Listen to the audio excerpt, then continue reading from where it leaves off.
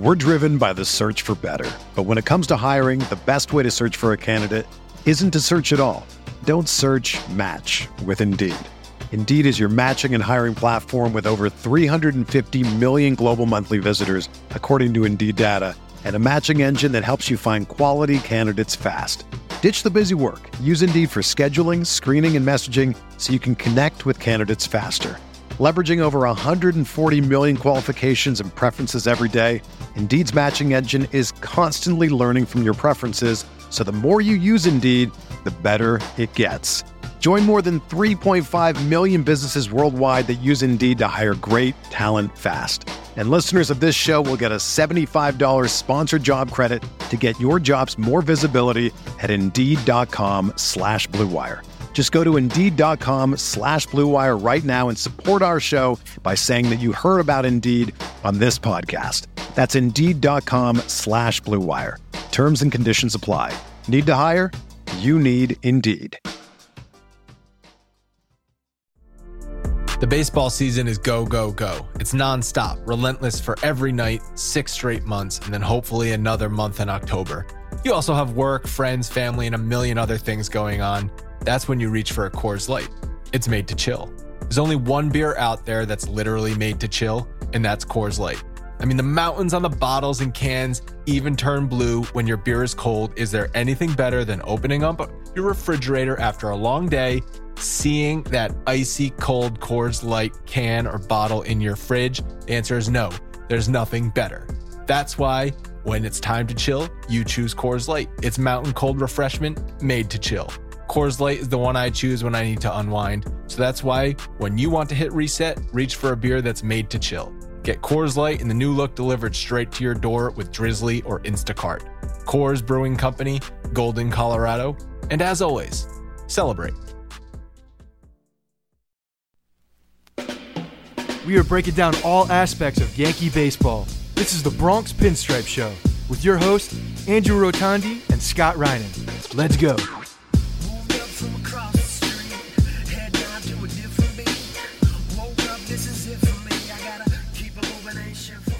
What's up, everyone? Welcome to the Bronx Pinstripe Show. This is episode 416. Still quarantined from here till eternity, it seems like.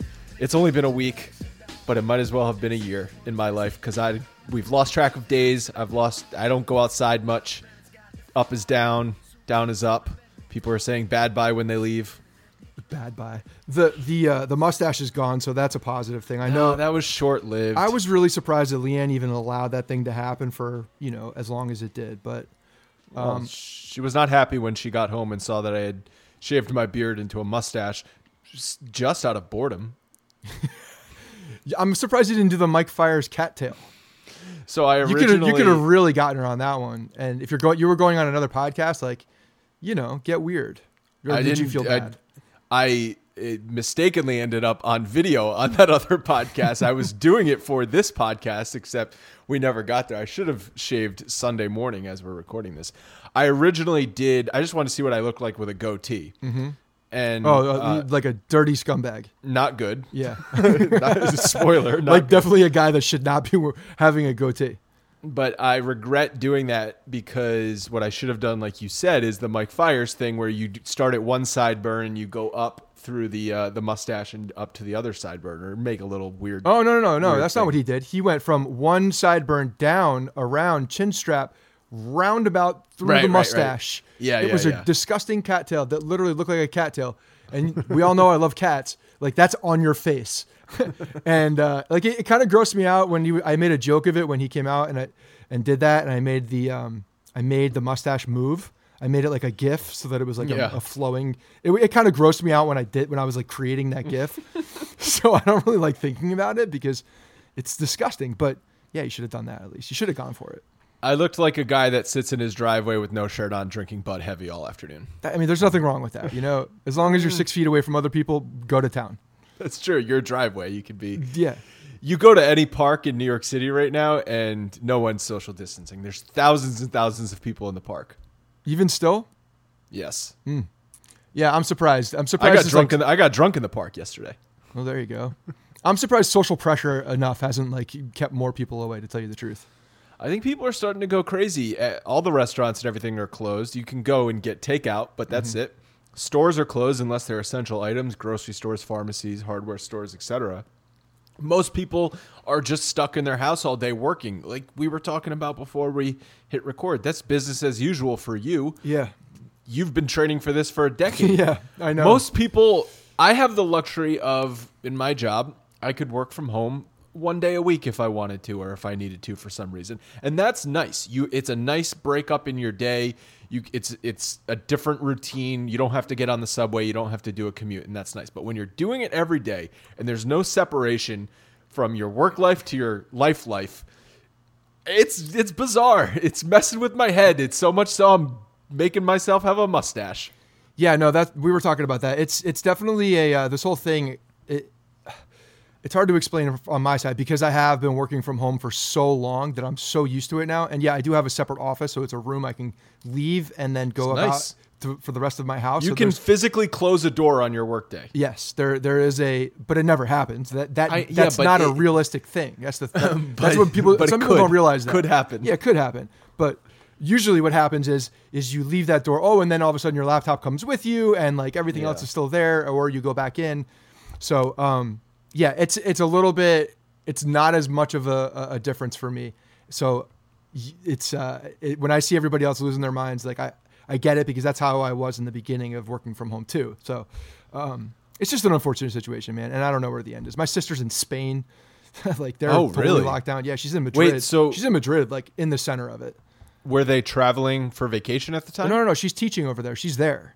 She's living there, and she's she's in a weird spot too because they're not working or they're doing some stuff from home and basically saying that if you are to leave the country, you have to be able to come back when we restart, and that's just not a sure thing. So now you're losing your job. So there's decisions to be made, and who knows? They just extended it another 2 weeks today in Madrid as far as the state of emergency, which I probably will think it will go longer than that. But yeah, so they're writing tickets. They're writing tickets to people who are out on the street. Mm-hmm. So she can't. Yeah, like you go to the grocery store, you can go to the pharmacy. That's it. Yeah, that obviously has not happened in New York. I hope it doesn't happen because the hour and a half walk you can take in an afternoon after your workday is like the only thing keeping me sane at this point. Yeah, I saw an article from a guy in Spain, I think it was Madrid or somewhere, that was trying to walk a fake dog just so that he could get outside because you're allowed to walk your dog. Yeah, now's a good time to get a dog though. Yeah. It's a companion. It's you do have to go outside to let the dog go to the bathroom. Yeah, multiple benefits. A lot of adoptions are probably up. So I saw a tweet, and it has since been clarified. But the tweet was that Governor Cuomo expected the present lockdown to last 4 to 9 months, ballpark, which is crazy because it's like such a huge ballpark. And what I guess he actually said was that the virus will last 4 to 9 months.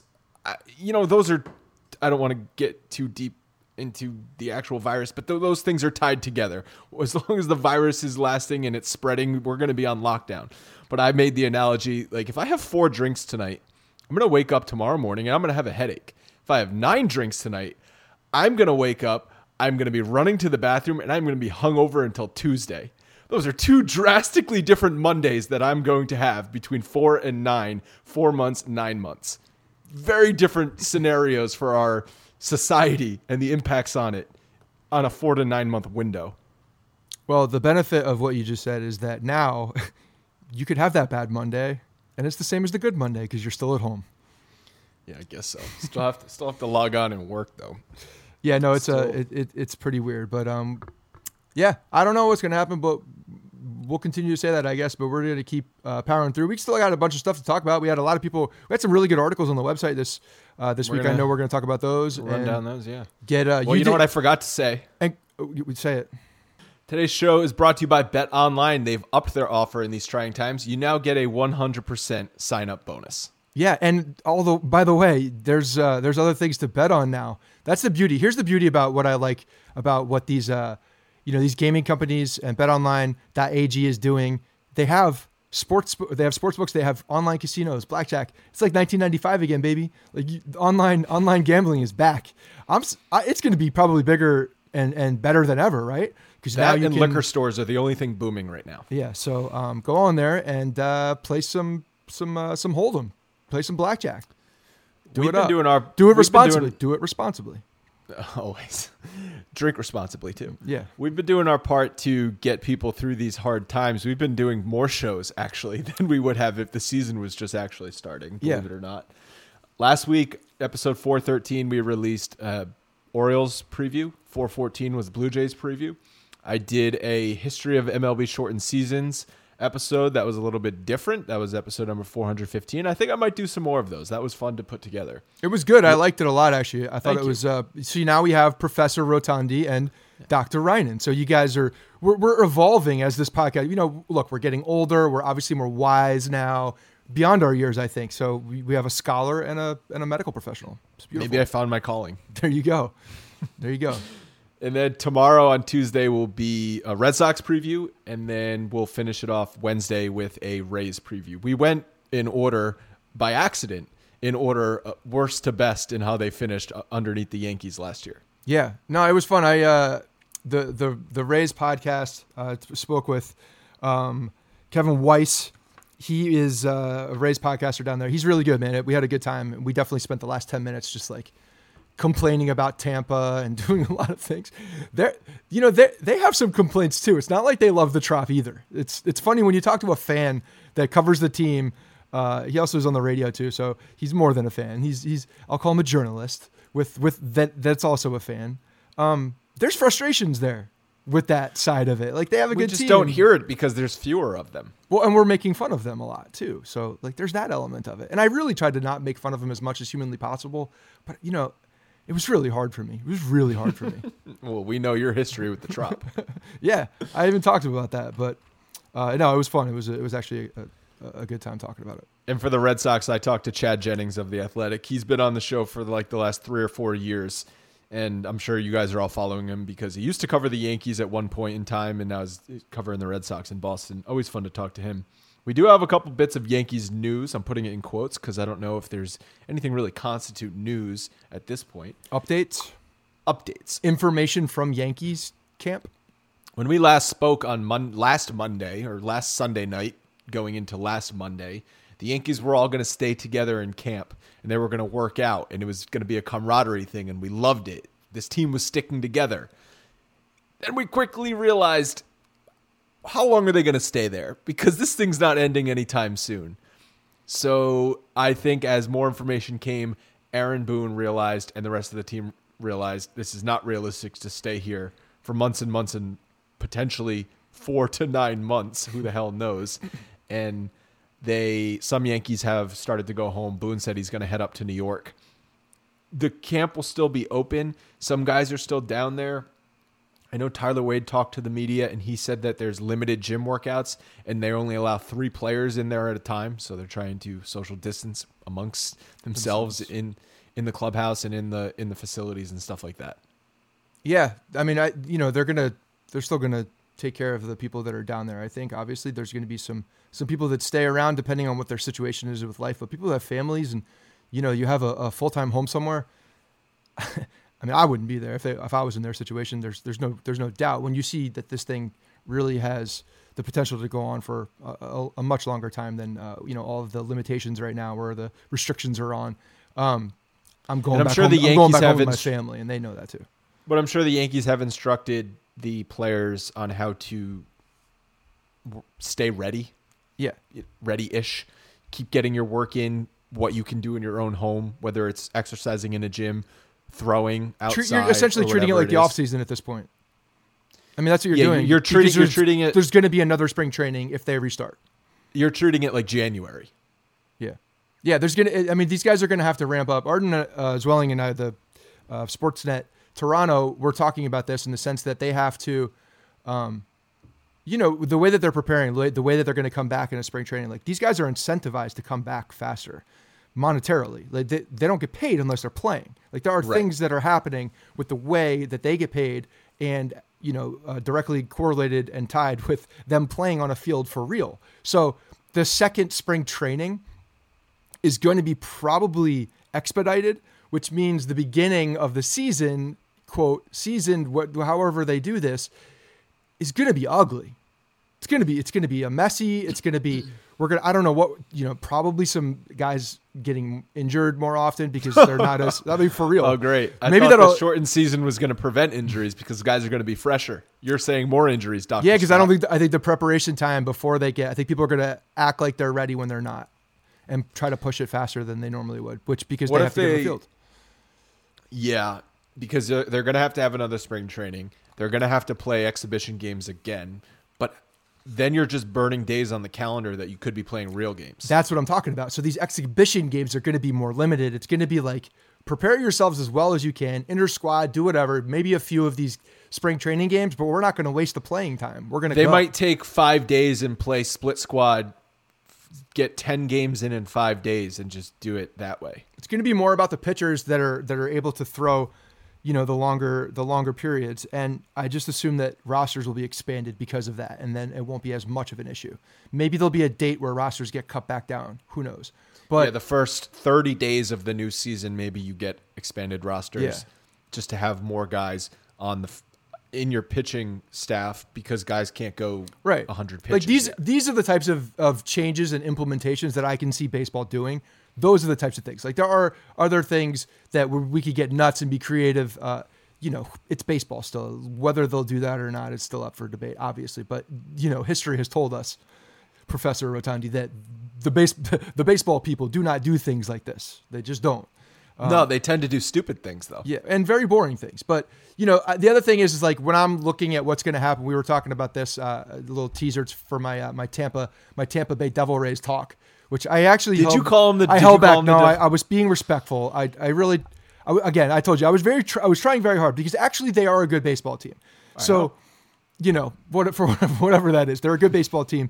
They're actually a scary baseball team. And I said, and for 90 or 100 games, they could hang there. That's what I'm talking about. And when you have an ugly beginning of a season, and when you have a lot of teams that are swing and miss or home run, I think those guys are going to struggle more in the beginning. Whereas you have a team that makes more contact, a little bit more creative in the way they do things. I think we're going to see those teams probably excel a little bit more in the beginning because they're getting on base in different ways. They're taking the extra bag. Like I could see the Rays doing those types of things, making a lot of contact, making people, put the ball in play type thing and really forcing the good throws. And with their top 3 pitching, look, they're dangerous. Getting worried? You sound a little worried about the Rays. I'm just saying they're dangerous. They are. Their top 3 are as good as anybody. Yeah. We got news on Judge, who had his CT scan to evaluate the healing rib, and it showed slight improvement. That's good. Yeah. But it also showed, they just slipped this in there. It revealed that his partially collapsed lung is now healed. Oh, good. Oh, you didn't know he had a partially collapsed lung? Neither did we. I just assumed it was the lung collapse in there. Isn't that what happens? I mean, your theory about this whole rib thing was that they removed the rib. That was one of my favorites. Well, but maybe when they remove the rib, they go through the lung. I said that jokingly on the podcast. Yes. Do you know Boone actually said that in a press conference? No. Yeah. I had someone tweet me the press conference. Boone said they could remove the rib. They could remove the rib if it became an issue. If it didn't, I assumed surgery meant fusing the bone. That's just what I assumed. Right. But an alternative surgery is to remove the rib. Right. So, maybe when they were doing exploratory surgery on our franchise player, they punctured a lung because that's possible. Or did he have the collapsed lung dating back to last September when he dove? Probably. And worked out all off season with it because he's been coughing blood for the entire winter. That's what I'm saying. How do you not know he had how did he not know he had a collapsed lung? How did MRIs and everything not figure that out in the off season? I have no idea. It sounds very serious. Having a collapsed lung sounds very, very painful. And I'm sure depending on the level of, how that is in an individual, I talked about this in the past, like those chest injuries, a lot of them can feel very similar to the person who has it, right? You could have a cracked rib. You could have a bruised sternum. You could have like a bunch of these things inside your chest that feel to you similar, like a little bit of discomfort when you're breathing, like maybe to touch, like things like that can happen on a number of these strains can happen, and they all can feel similar. So, I don't know. Well, as a doctor, how do you evaluate the fact that James Paxton is able to do a terrible cartwheel on Instagram stories last night? I'm not liking it. Not liking it. I'm not liking the form. I'm not liking the fact that he's videotaping this. I'm not like the fact that he thinks that's okay, especially in the fact that he thinks it's okay to put out there that doing this it in is the fine, way that people he's will like doing it. It's very clear that he doesn't know how to do it. So there's no control of the body. There's a lot of reckless abandon for what's happening at the bottom of that spinal cord and in the hip and things that are going on. I don't know how you're going to land. I don't know how the foot's going to go down. I don't even know how your arm is going to sustain the weight as you try to go over the top of your entire body. It didn't work well, which I'm glad it didn't, because it didn't look like there was a lot of. And also, the strain. space he was doing it in was not exactly that large of a space. It looked like a pretty small living room den area where they were watching TV.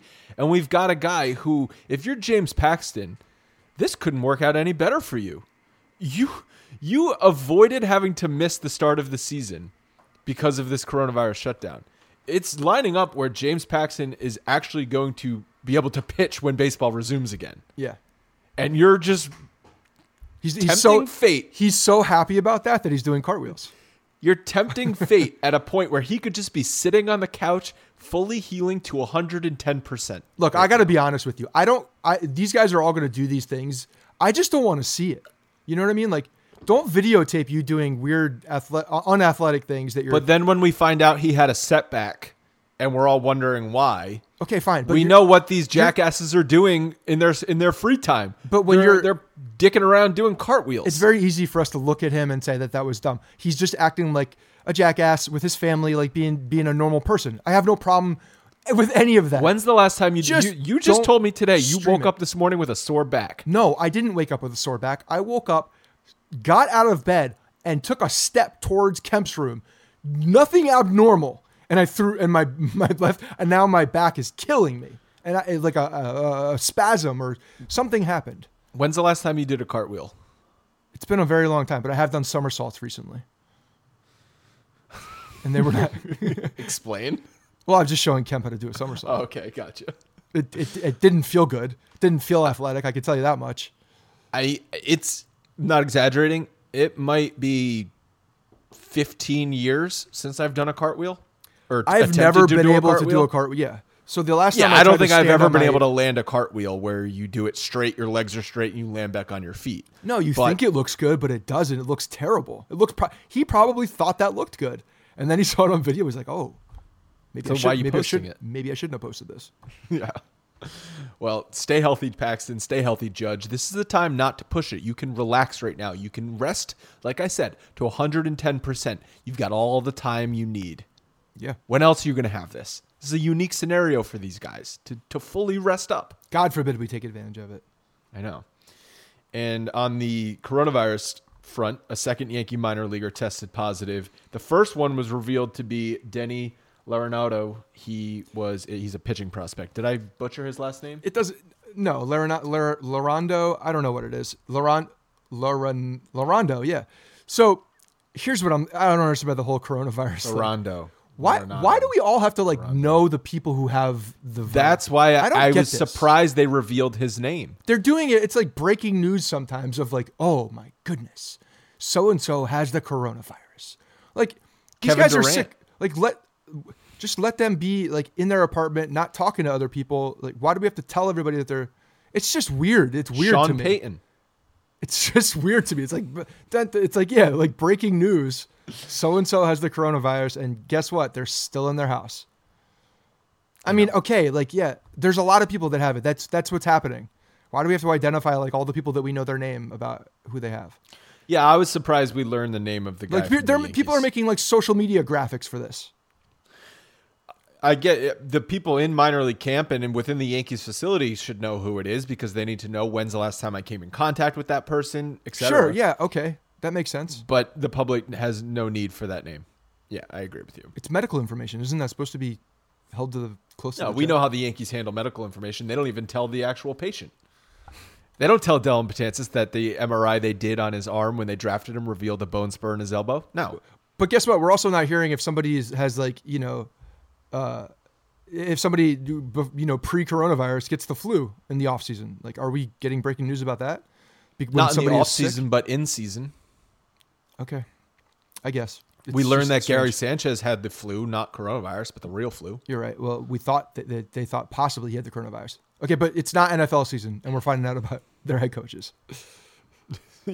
NFL's going on as normal as far as news. The off season goes, yeah. The off season, right? Yeah. So you mentioned we're going to do the website rundown. A lot of great articles have gone up on the site in the recent days. You guys should go to BronxPinstripes.com to check them out. But you guys have been doing the MLB The Show tournament. I'm not playing. I don't have a PlayStation.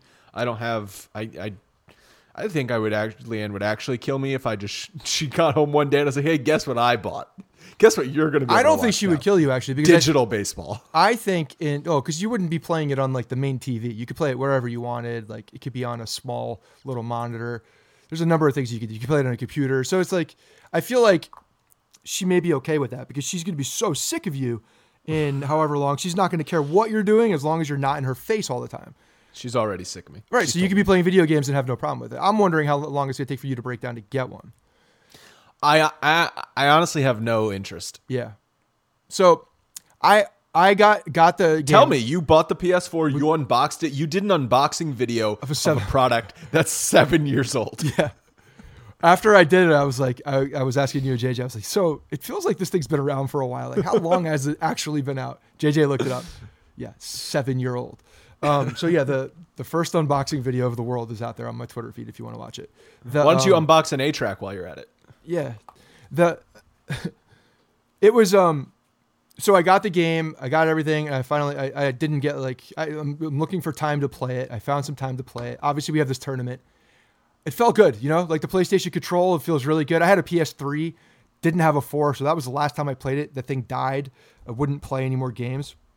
So it was I think the feel of the controller and all that stuff is good, but the timing is the thing that you have to get used to. And also you could play it on the regular game mode, but it's different speed, different timing than when you start playing online other people. So you got to play both and really just get it down. If I had another week, I would feel much more comfortable. I knew after my first game that I was screwed in this tournament because my timing was just not there. It just wasn't close. And I knew some of these guys were just like on it already and they've been playing like literally 24 hours straight. Some of these guys are playing. They've played the last 7 versions of MLB The Show. But also they've been in their apartments playing this game for the past week and a half, just like boom, just going. And I remember those days when I would just play Madden for, 8 to 10 hours at a time. And that would be what I would do during the day. I would drink beer and I would play Madden. The good old days. Yeah. So when you could go outside, but you chose to stay in and chose play not Madden. to, right. And I understand that. So I knew that I was going to be screwed. And I did get my ass kicked in round 1. But so I'm Who'd definitely. You play? What was the score? What was your team? His name was LJ. He is a high school senior that lives in outside Jersey City, and I got shut out. Here's the thing: I had a really bad third inning. The defensive controls in the outfield are a little wonky, I think, online because I overran a ball. And the bases were loaded. It was an unfortunate situation. Everybody scored. I had a bad inning, okay? I locked it down for the next inning and a half. And then the freaking game mercy rolled me in after 3.5 innings. It was 10-0? It ended up being 11, yeah. 3, but he scored 8 in that inning because it got ugly quick. And but then I locked it down. I was good again. I was starting to hit the ball a little bit, feeling good. And then the game shut me down at 3.5 innings. How long did is that not a quick hook? Is that not a quick hook for a mercy rule? No, you were going to lose anyway. We were. I already told him. I was like, dude, if I'm not within 10 after 5, like it's a wrap. Like I'm not going to drag this out. You just didn't want to get shut out. You wanted to put one on the board. No, I just wanted to give it to the 5th inning at least. It wasn't even a game. 3.5.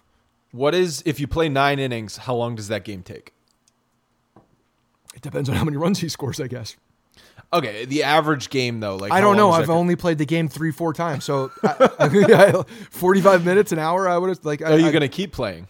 Oh yeah, I'm going to keep playing. I'm going to get good. The graphics, like, do you like the game? Yes, I like the game. Of course, the graphics are good. The graphics are very good in all the games now. The gameplay is good. There's some new things like the throwing is a little something you got to get used to because it's just harder to do it. But I got that down. I think there's a thing called PCI, which is the zone hitting. So now you can actually pick the zone of where the pitch is coming, and then also you have to time it. So you can pick the location and you have to time it. That makes it a little bit more challenging if you have that on. So it's a challenging game. There's no doubt. But it's a matter of so is that like guess? Is that like guess hitting though? Like, oh, I think he's gonna throw low and away. No, it's reading the pitch and being able to put your left analog down or up or wherever the location is, and then so you gotta like it. meet where you have to swing. There are it's two not zones. Just you're not just timing it on when the pitch gets there, but also where the pitch is. All the way. I see. So it's more like you have hitting. to swing. You have to swing low in the zone and at the right time to hit the ball. Correct. And that's cool. Yeah, and there's different zones where you can that will obviously give you better contact or less contact or better outcomes and worse outcomes. Which I is like. The ball it. Juiced? Not when they're throwing it to me. when I think I'm throwing a juice ball. Yeah. So I think it's like like when the new guy comes in, they give him the juice balls. Yeah. So the exit velo against me was pretty high. It was pretty good. But yeah, I find it like the hardest timing thing is actually the pitching because I don't know if you ever played Tiger Woods back in the day, like PS2, PS3. You know how it would go up and down. You have a meter and then you have to hit it back. It's similar to that, but it's some of it's really fast and it gets even faster when you're pitching from the stretch. So it's just a timing thing. It's just a matter of like playing it a little bit and just getting used to it. That's all. Cool. But it's fun. Yeah, I was watching some of Dom and Frank's matchup on YouTube. Yeah. Because I think theirs was the first match. Dom beat Frank, and I was watching like 5 minutes of it, and I was just like, man, it's been so long. The last real game that I've ever played was like in like 2009, 2010, which was like end of college. But I had the 2K9 baseball game with Jeter on the cover. That was the last baseball game I ever played. Yeah, I didn't play the baseball games as much. I was more into Madden. I was really into Madden. I played a lot of Madden. Right. That was the biggest one. And I actually just found the PS3 game that I had was like 2012 or 13. That was the last one. Oh, so you're more recent than I am. Yeah, I played Madden. You had a PS3. You probably bought the PS3 in 2013 when PS4 came out. Probably. Most likely. Did you realize that the day after I bought this, the announcement for the PS5 came out? It was perfect. When is it coming out? I don't know. I refuse to listen to it. Of course that happens. But so the 2012 physical game was the last one I had, but I'm pretty sure I played it years after that too and just downloaded the actual game instead of buying it. With currently no NBA, NHL, or Major League Baseball, you might think there's nothing left to bet on. Well, guess what? You'd be wrong. Our exclusive partner still has hundreds of sports, events, and games to wager on. Or let them bring Vegas to you with their online casino and blackjack. All open 24 hours a day and all online, including their $750,000 poker series. If you're into prop bets and entertaining betting, you could still bet on Survivor, Big Brother, American Idol, stock prices, and even the weather. Visit their website and join today to receive 100% welcome bonus with your first deposit. Be sure to use promo code BLUEWIRE. Bet Online, your online wagering experts. So I put up a blog on the website. I asked everyone involved with Bronx Pinstripes what they're going to miss most about baseball during the shutdown. We had a lot of great answers, anywhere from the everyday grind of watching games and following the team to the camaraderie of going to the stadium, drinking at Billy's and the bars around the stadium, sitting on the beach and listening to John and Susan. I was a little bit concerned for Twitchy and Nick, their well-being, because I don't know what they're going to do without baseball. I don't think they know other things exist other than baseball, so this is going to be a tough time for them. Yeah. But I said for me, what I'm going to miss is it being what should be baseball season and not having the comfort of knowing baseball is happening. Right. Because when I'm out, if I'm out and it's a Saturday afternoon and we're out doing something, I'm following on my phone. If I can listen to the game, I'm listening to the game if I'm driving in the car. There's never a game that's going on where more than, say, 2 innings happen, and I don't know what happened in those previous 2 innings. Right. I'm always following along.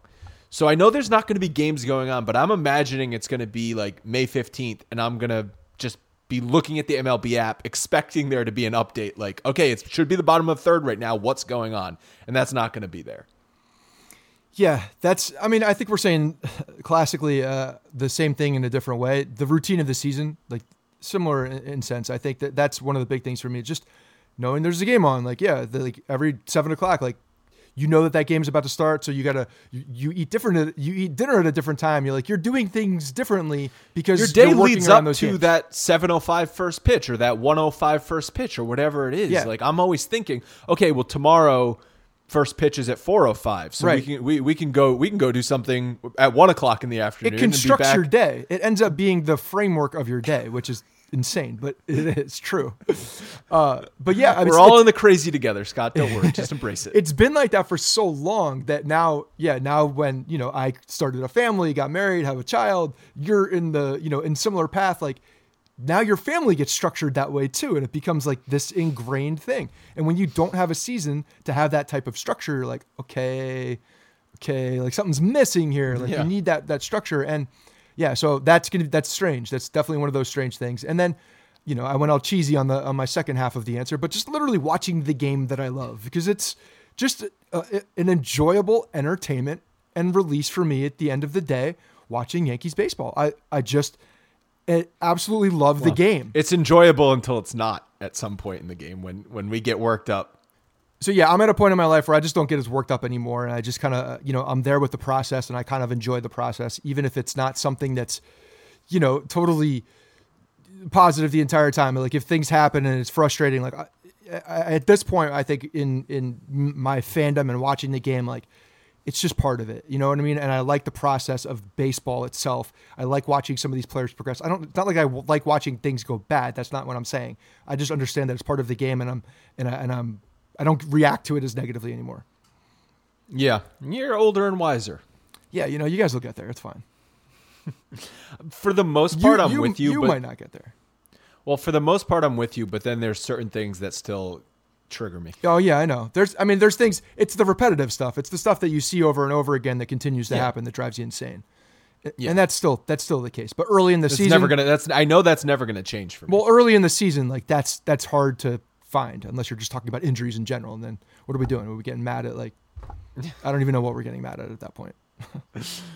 All right, some other good articles that went up on the site that I encourage you guys to check out. So Rohan Arcot, who is studying to be a therapist right now. Is he coming for this doctor slot? Yeah, he's actually going to be a doctor. He wrote a therapist guide to surviving the MLB shutdown. He talked about the idea of not meeting expectations, the loss of baseball, how to cope with it. It was a really interesting read. It was. Then Milan Tulsadas. But real quick, said, you know how we think of the therapy doctors in the industry. Oh yeah, not as Say what you want to say. No, it's fine. He's doing. It's all right. It's a little different. Just a little different. Milan wrote a weird, funky article about rearranging the Yankees' defensive alignment.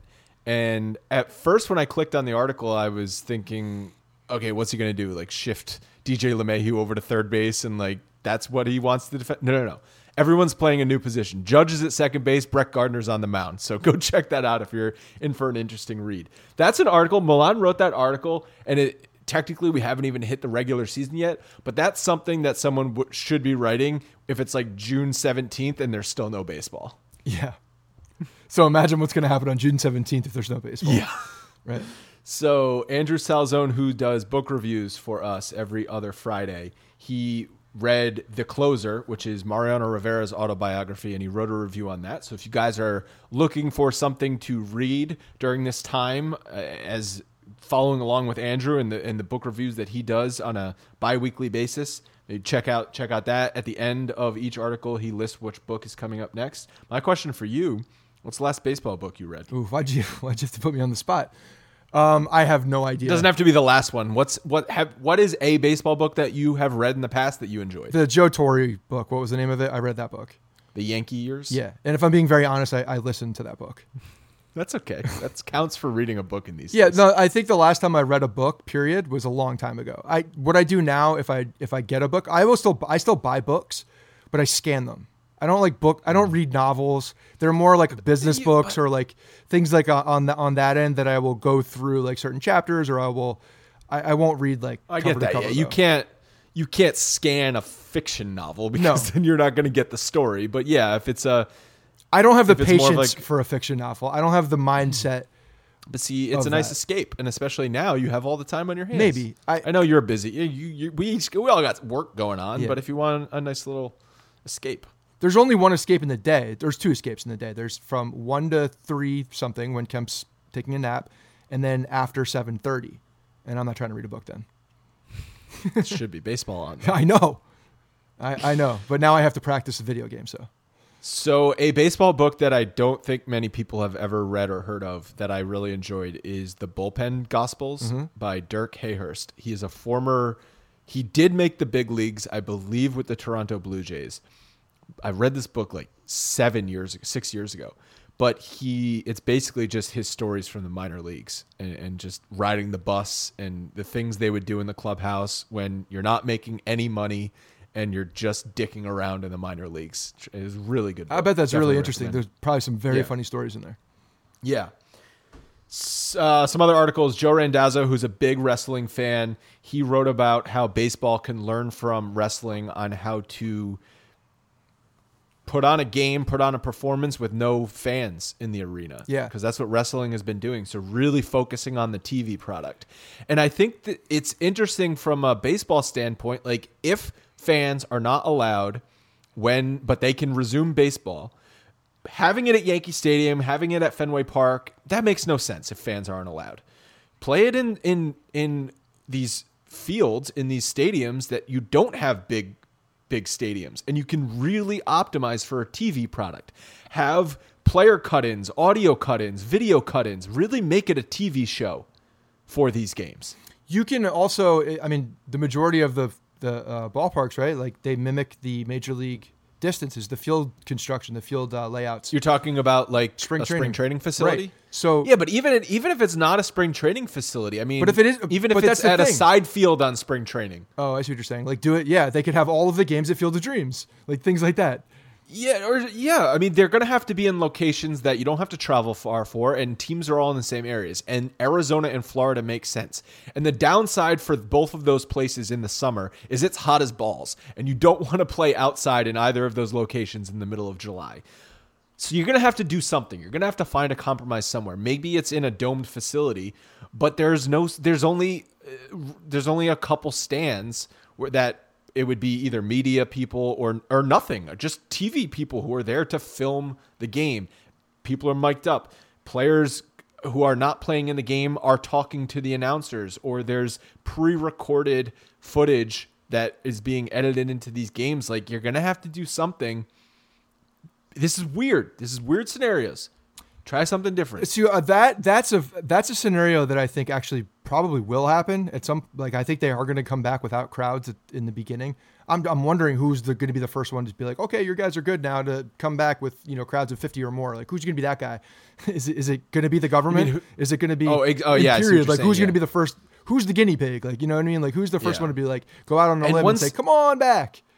But you also have to, at this point, we're all locked, we're all in quarantine. Make sure it's gone before we just start social gathering again. Either way, that's not more to the point of is it's going to be like a while, so they better come up with some kind of a scenario if they want baseball, and if they're able to do this in a safe way where all these guys can still be on the field together, then I do think that's going to happen, and I think that they could be creative with that. You're right. I think the wrestling thing was just weird because wrestling, like you feed off of the crowd, like watching them come in with their entrance, like and like trying to hype people that aren't there up is just strange. So like to me, that one was like very weird watching it. Yeah. And I couldn't even handle it. I'm like, this is too strange for me. So I not that I'm a big wrestling guy in the first place, but I think it would be more normal for baseball because they don't really care if who's in the field or watching. Like the whole point of that is to tune them out anyway. But imagine if like Judge hits a home run and then fakes like he's getting a curtain call. Yeah, that's great. That's great. That's perfect. I would love that. Yeah. That's highly entertaining stuff. Yeah. Drew Sarver wrote about the top 5 Yankees home openers in their history. I was alive for 2 of them. You were alive for also 2 of them. Some of them were from the old stadium, the original stadium. But the 96 Snow Bowl was on there, and that's one that I will always remember. I don't know if I actually watched it. I probably didn't. I was 8 years old, but I have gone back and seen so many things from that game. Yeah. No, those are fun to relive when you go back through and see them. And obviously, we were only around for a couple of them, but looking back at some of those are fun. And then the last thing I want to talk about is an article I wrote, 25 questions we all have during the MLB shutdown. And this goes right into something that Ken Rosenthal wrote. And I want to touch on a few of the important questions that he reported on. So the first one is what happens with player salary. And there's actually a clause in the CBA that Manfred could withhold salary in a state of national emergency, which is we're currently in. So he does hold all the cards here. That's not likely to come to this because the last thing baseball wants is a pissing match over money between the owners and the Players Association during a shutdown, because that's just going to lead to a work stoppage, and no one wants that at this point. That's just bad all around. So there is the idea being discussed of a lump sum payout that players can then divide amongst themselves. It's sort of like a hazard pay for this time, and that covers everyone who's on the 40-man roster. But that leaves hundreds and hundreds of players in these minor league systems without anything. Right. Yeah, I'm wondering how that's And those are the guys that are really getting screwed. Because, yeah. Those are the ones that are staying around because they have lodging and food and all these things. And they're almost like, well, if I leave, then I don't have that stuff. Garrett Cole is not getting paid, might not get paid his full $36 million this year. But guess what? He'll be okay. Garrett Cole is going to be fine. It's the guys, the minor leaguers who are getting paid $1,000 a month who are now not even getting that. Yeah, and plus they don't, the jobs that they have in the offseason, if that's the case, they don't have those jobs are most set likely up. in service industries, which are not even open right now. Right. Or they don't even have them set up because they're supposed to be playing baseball. So it's not the time where they're in that, or construction or whatever it is. These guys are not able to do those things. So it's a tough spot, man. It's a really tough spot for not just them, but a lot of people. The other one other thing was the vesting options and the bulk incentives and roster bonuses. So basically any bonus type thing. Right. It's most likely going to come to a prorated basis, which is fair. Which totally makes sense. Yep. I do like the fact. Let's go through the arbitration first. Go through all of them because I want to. The vesting option one will be fun. So there's a few, and they're all kind of tied closely together with the options. So arbitration salaries, how are these going to be decided? Because can't you imagine these dick teams being like, well, he only hit 12 home runs last year, so he doesn't deserve a raise. He only has 12 home runs, even though it came in 65 games or something like that. I mean, you're not even a dick team at that point. You're just completely, you're asinine. Like, you don't make sense because it doesn't. That's how these arbitration cases go. But there's also the people that are overseeing these arbitration cases that are not morons either and understand what the amount of games was. So it's not like they're going to sneak something past them with a smaller number. Well, I could see it getting ugly with these sorts of arguments because arbitration cases usually tend to get ugly. And the thing that it's most likely going to be so what Rosenthal reported was the most contentious issue is service time, because owners do not want to have their young players go to free agency any sooner than they have to. And a lot of these guys would be getting service time once the season starts, but they're not going to get those days of service time if the season doesn't start until July. And what happens with that? Is it just out the window? And there's an interesting thing here with Mookie Betts. Mookie Betts was set to become a free agent in 102 days. He needs 102 more days of service time, and then his arbitration is done. What happens if the season is only 101 days long? Yeah. He's not a free agent. He's not a free agent next year. Right. But again, there's going to have to be some kind of they're not going to be able to look at individual circumstances. They're going to have to make some kind of a blanket decision on how they're going to treat this, and then go about, each person. But if they start looking at individual cases, then it's going to get really ugly, because this is not. You can't just make cases. You can't go case to case. You have to do something that's across the board, point. fair. Everyone needs to play by the same rules. Which will cover Mookie Betts, because this was never going to be a thing. This was never going to be a thing. Because Mookie Betts was going to be on the roster for 184 league days, and he was going to surpass his 102 days, no problem. Right. But so now they have to come up with what equals a full season. Right.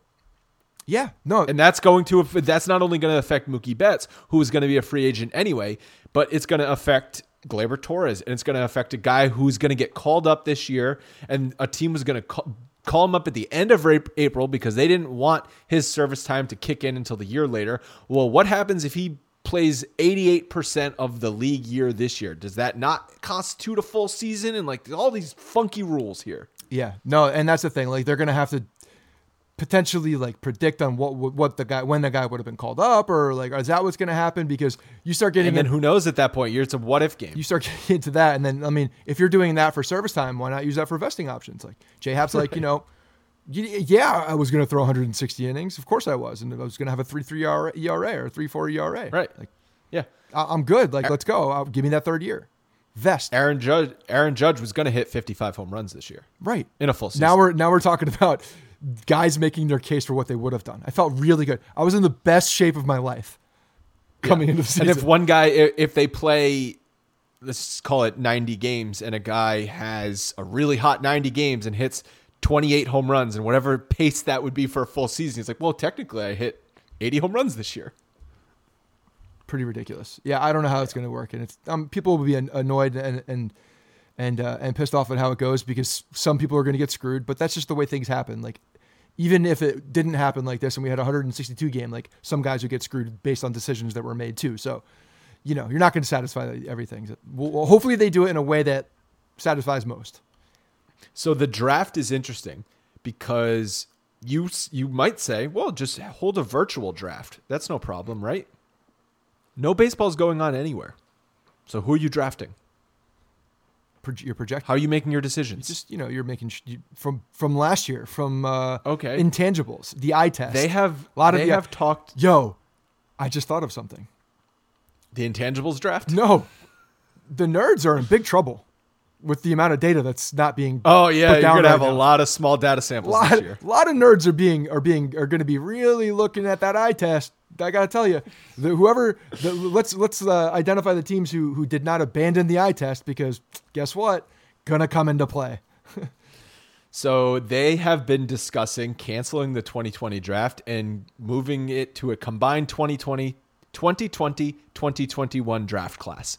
Massive draft class. Well, guess what are the ramifications for that one? The bonuses, the amount of money guys can spend, who's going to get drafted when, eligibility in NCAA. Like, do these guys have the ability to come back so that they can improve upon their senior year like they were expecting to? They were going to take that next leap. So many things involved with that. Right. If you're a second round draft pick in that massive draft class, well, you would have been a first round draft pick right, if you weren't in that massive draft class. So do you get a first round draft pick bonus or a second round draft pick bonus? What if you're also a guy that was like, had a really good end of the season in 2019, had a really good offseason, ready to take that next step in your career, because a lot of guys do in their senior years, and you just don't get afforded that opportunity. So now you're like a 15th round draft pick when, you were hoping with personal goals that you could have gotten up to like 4th, 5th round.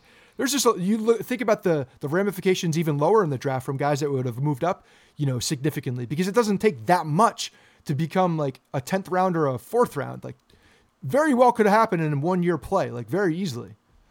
Yeah. It's just so many things. And some of the other questions that I talked about were, what happens with the All-Star game? What happens with the London series? What happens with the Field of Dreams game? All that stuff can easily be rescheduled, in my opinion. Maybe I'm being too simplistic about it, but I think that those are sort of low-hanging fruit. Like, okay, the Dodgers aren't going to be able to host the 2020 All-Star game, but they get the 2021 and everyone just bumps a year. Yeah. I'm sure that they could do something with that. It's not that, like, that is probably especially the Field of Dreams thing, because there's 8,000 tickets involved. I mean, like, really, Are we really caring about those 8,000 people that are probably... But that was going to be a huge TV game. Which it still can be. Next year. This year they could have 5 games at the Field of Dreams field. No fans. Who cares? Go to Field of Dreams. Let's play all of our games in Iowa. You know what baseball should be doing? Constructing more fields in Iowa. And construct a biodome over the cornfield, and everyone plays in a sanitary environment in cornfields. Or they just go out there and have open air, because isn't that a little bit better in the middle of Iowa? But once you go into the Iowa biodome, you can't come out. You're in there the until biodome. you play the end of the baseball season. That's a big ass dome. But what you could do is just take care of a lot of different areas here. Maybe a cornfield is the space is rented for, I don't know how corn crops work. Maybe I'm really pissing off some farmers here, but let's just, for conversation's sake, you use some of that area. We build a complex out there of fields in Iowa, and now we just rotate. We just go around and you walk to the next game. So maybe they could get creative. You know how in the old Yankee Stadium, the flagpole and the monuments used to be in the field of play? Yeah. Maybe they just leave a little patch of corn field in center field. Just to dodge it like a little hill. You got to dodge it. Now we're playing bumper pool. Make it interesting. I mean, I think a complex in the middle of Iowa, that would be a fit. Like that would stamp it as so different. Where there's no fans, you don't even build stands. It's just all corn. What happens when the ghosts come? That's my question. Because they're coming. The trophy would obviously be made out of corn, right? I guess you'd probably have to treat it in some way, dry it. Yeah. Dried corn, like the Native Americans had for Thanksgiving. Cornucopia. All right. So before we move to mailbag questions, big news in the sports world is Tom Brady is no longer a New England Patriot. He's going to the Tampa Bay Buccaneers of all teams. And I was trying to equate what this would have been like if Derek Jeter did not finish his career with the Yankees and he went to like the Arizona Diamondbacks or the Cincinnati Reds or the Miami Marlins, which he is now with the Marlins, but in a different capacity. It would have been so freaking weird to watch Jeter the last couple years of his career in a Diamondbacks uniform. Isn't this exactly like Joe Montana going to the Kansas City, the Kansas City Chiefs? It's like mirrored. No, the Kansas City Chiefs are a better franchise than the Tampa Bay Buccaneers. They were then? I don't know. So I think it's just, so. I think it's what this is it's just it doesn't matter what the team is. It's just a very odd thing to see. Brett Favre started to do that and then he went to like every team. So that got old. But so with Montana's probably the best comparison to Brady. Yeah. Won a bunch of championships. Was with the Niners, but had a decent run with Kansas City. I don't know. I just think Tampa Bay Buccaneers, like, they don't even sell out their games. Their mascot is a pirate. What is this? I think you're too close to the situation. I mean, yes, it feels like a tacky franchise if like down the surface. They change their uniforms like every other year. They have a pirate ship that shoots a cannon. It's Disney. That's what we talked about too on Tampa. Like there's a fish tank at the Rays, and the Buccaneers have a pirate ship. Well, we've seen that stadium. We've parked in that stadium grass lot because it's right across the street from Steinbrenner Field. Yeah, which is just a big laughing stock to all of the fans. The fact that the Yankees Stadium is exactly where Tampa's should be.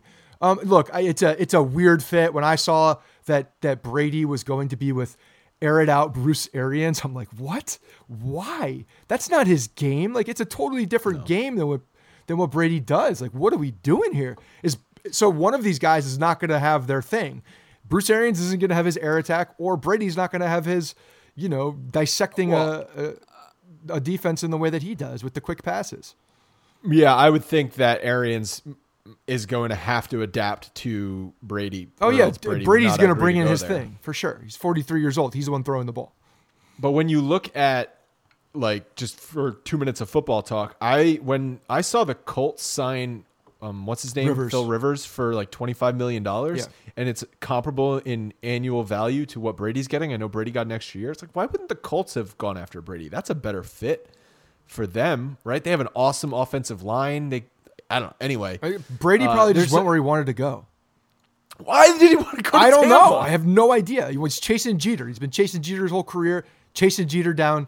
He is a Yankees fan, or he was spotted wearing Yankees hat back in the day. Yeah. Like I said this on the Tampa thing. It's just like I'm ruining all my jokes for the Tampa one.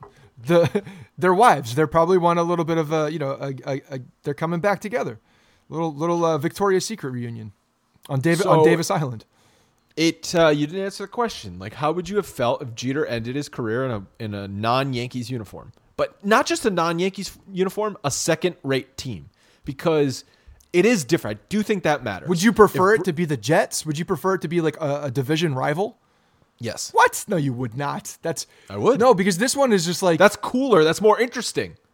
Yeah, but so you're telling me you would prefer if this actually happened in real life and Jeter was leaving his last year, just like one more year because there was a fallout with ownership and he played one more year, only 1 year, right? And he went... Mm-hmm. And he went to you said the Diamondbacks. Okay. You would prefer him to go to the Red Sox over the Diamondbacks? Is that what you're saying? 1,000%. Wow. That's 1,000%. That is way more ballsy. That is way less. I'm just sticking around because my team doesn't want me. Then, I mean, if Jeter had gone to, and they're in different scenarios because Jeter, I got to tell you, this is going to be a very unpopular opinion. Yeah, I don't give a shit. I've had unpopular opinions before. But this one to me doesn't make any sense. Why would you want the guy that you love to go to the place that you hate? They're also a little bit different because as much as we both love Jeter, Brady is still a more competitive player now at his point than Jeter was in his last year. You agree with that? Fine, but it's totally different. The sports and the way that those sports are actually played now are so different there you can't even compare the two. So think about it from a team perspective, though. Imagine Jeter in his second to last year. I know the injury played a factor in this too, but like in the last year of Jeter's contract with the Yankees, and he didn't announce his retirement, he hit 307 and was still a good player. And the Yankees just flat out did not want him back. Right. We would be on the player's side. That's how a lot of Patriots fans, that's how I feel about Tom Brady. Tom Brady, I think if he had his way, would be back with the Patriots on a 2-year contract. And Bill Belichick just did not want to give it to him. It's Bill Belichick's team. Robert Kraft has said, I'm putting my at this point everything behind Belichick because he has more years than Tom Brady does. And Belichick made the decision. I'm moving on. I don't know what the hell the plan is. Back up Jared Stidham or whatever it is. Come on. Don't we know how this all goes out? Like, is Andrew Luck really not going to come out of retirement now and go play for the freaking Patriots? Probably. That's what's happening. I would feel bad because Andrew Luck's body is just broken and he's going to die on the field. But anyway, if Derek Brady Jeter doesn't get sacked, he won't get sacked on the Patriots. If Derek Jeter put up good stats and was still a valuable player to the team and the Yankees just didn't want to sign him, we would all be on Jeter's side even if he went to the Red Sox. It would be an FU if Tom Brady went to a division rival or a conference rival versus the Tampa Bay Buccaneers, where the only chance that he gets to actually shove it up the Patriots' ass is to play him in the Super Bowl, and that's not going to happen. Look, I just think that their scenarios are so different that it's hard to compare them because of the way that everything runs through a quarterback. Look, everything does run through a quarterback, and there were deficiencies with Tom Brady last year. There were clear deficiencies. So the team wasn't where it is either. The team next year is not going to be where it is. There's a lot of things going to play there. It's not the same scenario. You're making a best case scenario with Yankees Jeter, whereas like it was just an FU to him, but it would never have gone down that way. Nor do I think it was like that with Tom Brady either. There was other things at consideration. So that's why I'm like, I don't know how you could possibly ever want. But there's no other reason to it because it's not like he needs to ring chase. He just wants to play. Because Jeter wouldn't have needed to ring chase either. He's not ring chasing. Maybe they just want to play, and that's it. That's it. It's it. Like, I think that's why Brett Favre kept playing. He just wanted to play. Jeter didn't want to play. Jeter has said, the reason I made the decision to hang it up is because I knew I couldn't do this at the level I wanted to do it anymore. Right. And he's the one. Tom Brady can still do it at the level that he wants to do it. Maybe not. Maybe he thinks he can. Maybe he thinks he can, but he can't. Because last year he was not the same guy. Whether he thinks he can or not. Okay. Last year he didn't. But he thinks he can. That's it. Jeter didn't think he could anymore. Because Jeter was one with reality. He understood when to hang it up. Like, he got it. I don't that's a want good to. Thing. I'm not saying Brady is excused for the lack of Patriots offense last year, but they had severe deficiencies in the offensive line and no one at wide receiver. And guess what? That's not getting that much better this year either. So he's going to be the offensive line in Tampa does need work, but they have a lot of. I mean, if he talent. were to stay at the Patriots, it also would have been probably a unless bad they brought season in for him. unless they brought in talent to surround him. Right. And now you're banking on bringing all these expensive other people in around a 43-year-old guy that maybe doesn't have it anymore. Honestly, like the way that the Patriots are, the way that this is playing out, it's Brady just wanting to continue to play because he should have retired. He's 43. I don't know that he should have retired. 43 years old. Like, at what point I know is the that, but he's organization still okay to cut the cord? 43. I know, but it's not like he's asking for a 5-year deal. He's asking for a 2-year deal. And I think 45. The Patriots' best... Yes. I know how ludicrous here. He's I not know Brett how Favre with ludicrous a it rocket sounds. arm. He's like a guy that has to play. He's better now than Brett Favre was at the end of his career. That's not true. Brett Favre was very similar guy. He was very good on the Jets that year until he just had no arm. Like he was a different because I'm not diminishing Brett Favre's arm strength. Okay, that's what I'm talking about. It's better than Tom Brady's ever was. But Tom Brady's a better quarterback now at 43 than Brett Favre was at however old he was when he retired, 39 or whatever. They're completely different players. Brett Favre was still very. I know they're different players, but they. Okay, this is people are like, God damn it. You ready to move on? We'll see what happens next year with the Patriots. What we could do. This will be a great comparison. We'll compare Tom Brady's year with the Buccaneers, which he does have a ton of talent, by the way. So maybe that is going to be a thing. And then I'm a Bucs fan, and then we'll see what I'm gonna wear an eye patch next year. And then we'll see what Favre, because actually before Favre got injured, he was good. I am. The Jets were freaking good with him full strength. I mean, they also played in the season the one that Tom Brady didn't play in. So had Tom Brady played in 2008. Oh, because that affects the other guy throwing the ball. You're right. Sorry. That affected the team win-loss record. You want to know what affected him? The fact that he was playing with a torn freaking ligament or whatever the hell it was in his shoulder, and he just played through it because he's Brett Favre and he's a man. Whereas Wranglers. I love that guy to the end. I bought a Brett Favre jersey as soon as the second he signed with the Jets. If there is one thing you guys can do other than listen to all the shows that we're going to be putting out this week, it is to give us a rating and review in whatever podcast platform you listen to us. Thank you very much to Nick Vac99 who submitted the review this week. Only one review over the last week. We had like 8 or 9 the week before, so we got to step up those numbers, people. All right, you ready to get into mailbag questions? Do you remember an hour and 10 minutes ago when you said, let's just do an hour? It's funny you said that because I just looked at the clock to see what time it was. First mailbag question comes from Evan Sawyer at Evan Sawyer 13 on Twitter. He says, let's say opening day ends up being June 15th. What would the optimal league schedule for the season be? Do we just pick up where we would have been at that date or figure out something else? So I went through and I did some number crunching for this. June 15th would leave 90 games on the Yankees calendar and about 90 games for most teams. That's 45 home, 45 road. The way the schedule is set up now at 162 games is you play your in-division teams 19 times. You play your intra-league teams, so the Yankees play teams like the Indians and the Astros, either 6 or 7 times, because usually you have a 4-game series, either home or on the road, and 3-game series, and a couple 3 games, and a 3-game series, home or road. You play your inter-league rival. So the Yankees play the Mets 4 times, home and road. And then you play interleague specific division. The Yankees are playing the NL Central either 3 or 4 times. That all adds up to 162 games. I've seen people say, well, just lop off interleague play. You can't do that anymore because it's 15 teams in each league. So that would mean one team in each league is not playing every night. You just can't waste days on the calendar with that. So you have to play the interleague games. You have to play them all. Or you're playing your division opponents more. There's not enough teams. You need an even number of teams to do that, and there's an odd number of teams in each league. Yeah.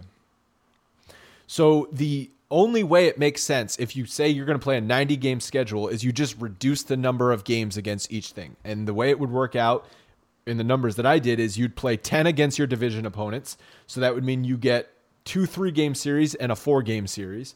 You play 3 against your intra-league opponents, so either home or a road, a 3-games series, and then you keep interleague play the same because it has to stay the same. You have to play those teams or else the schedule doesn't work. Or you blow it all up and shift people around. That's what Arden was talking about. He's like, let's just realign for this year. Like, why not? Let's just see do it geographically. Do it so that it's easier to for travel schedules and such. Like, just what if you have an East tournament and a West tournament, and then the winner of each tournament plays for the World Series? You don't call it the World Series, maybe. Yeah, that's what he was saying. To blow it up, it up. Call it something different. So basically, East Coast teams play a March Madness style tournament. Maybe you make it a 5-game series for the first round, or even a 3-game series for the first round. Or double elimination style or something like that. What? And then as you go on, you move down. So that's that. And then the West teams play their thing. You know, if they did something like that and called it something different, like I really wouldn't even be that opposed to it. Something you said that I didn't agree with in the history, the shortened season one the episode that you did last week was you mentioned something about the Red Sox 1918 and there was a shortened season that nobody remembers that or talks about that. Doesn't matter. But it was so long ago that. I mean, do we really know that maybe in 1925 they're like, yeah, but it was a shortened season. You know what I mean? Or in 1930, but the Red Sox was a shortened season. Okay, let me ask you a question. Who is the last team to win a World Series in a shortened season? It happened in the 90s. Oh, do we ever talk about it? Yeah, but today, but I'm saying like you always look at history differently. My point is you look at history differently once you're out 10, 15, 20 years. Like that's always the case. The problem is right now, the world that we're living in, the next 5 years, the next 3 years, the next year, it'll definitely be looked at differently in the short term, for sure.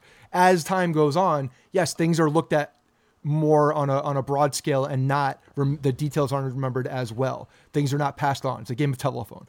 So yes, as history moves on, that World Series will look more like a World Series for this coming year. But a tournament style wouldn't be a World Series. Exactly. So if you mark it, so that would absolutely be looked at differently. If you mark it in history as something different now, it's something different, and that it is what it is. So that's what you'd prefer that than the Yankees winning the World Series this year on a 90-game schedule?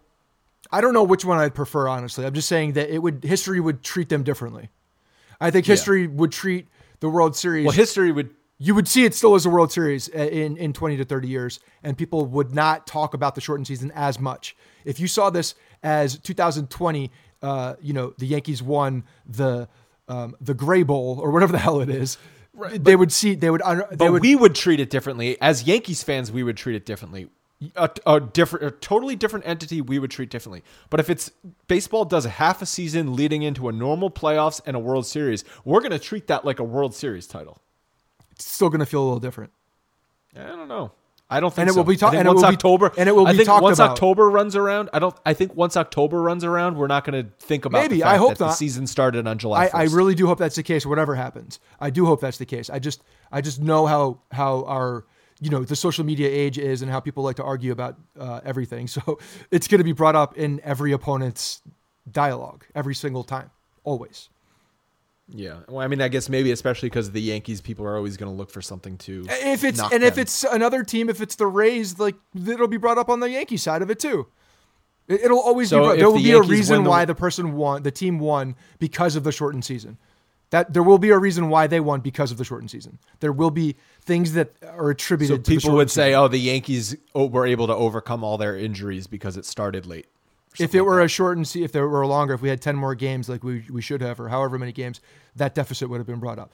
It would have been erased. Like there's a number of things that you could just. It also depends on what happens. If the Yankees win their division by 9 games in a 90-game season, no one's going to say shit. But if they win by 1 game, then maybe people will say something. Right. A lot of scenarios that will come into play. Probably all scenarios too. Yeah, this next question from Xavier Mantica has something to do with the shortened season. It's long. And he does not like it. He says, Andrew has mentioned several times on the show that he likes the idea of shortening the baseball season. I personally really hate this idea for several reasons. As many have said, it places more importance on the postseason as opposed to the regular season, making the chances for the playoffs in a 162 grind less important and more meaningless. But more importantly for me, it would also completely change the way we look at numbers in baseball. 40 home runs is the new in a season would be the new 50 home runs. 175 hits would be considered the same as 200 hits now, etc. This change would also have an effect on the game's legacy and records, which would become almost impossible to break, essentially cementing the all-time leaders in their spots forever. Many of the steroid era players such as Barry Bonds would remain the all-time leaders and no one would ever have a shot at breaking their records. You could argue that some of these records are already tarnished by the steroid era, but I like to hold out hope that one day another player will break these records, essentially cleansing the taint left by the steroid users. While it's hard to imagine at this point anyone ever hitting 74 home runs in a season or hitting 763 in a career, I still hold out hope that one day it will happen. The game consistently changes, and who knows if 20, 30, or 40 years a megastar emerges that could actually break the single-season home run record or set an all-time mark. As a kid in my backyard in 1998, I remember dreaming about playing Major League Baseball and breaking Mark McGwire's single-season home run record. I'm sure many little leaguers who will one day play baseball have the same dreams. For these and many other reasons, I do not want to see baseball season shortened ever. But let me know what you think. Love the show, and I hope everyone at Bronx Pinstripe stays healthy. I crushed that. Okay, hold on. I got a couple things to say. My God, we are seeing the fact that nobody has anything to do.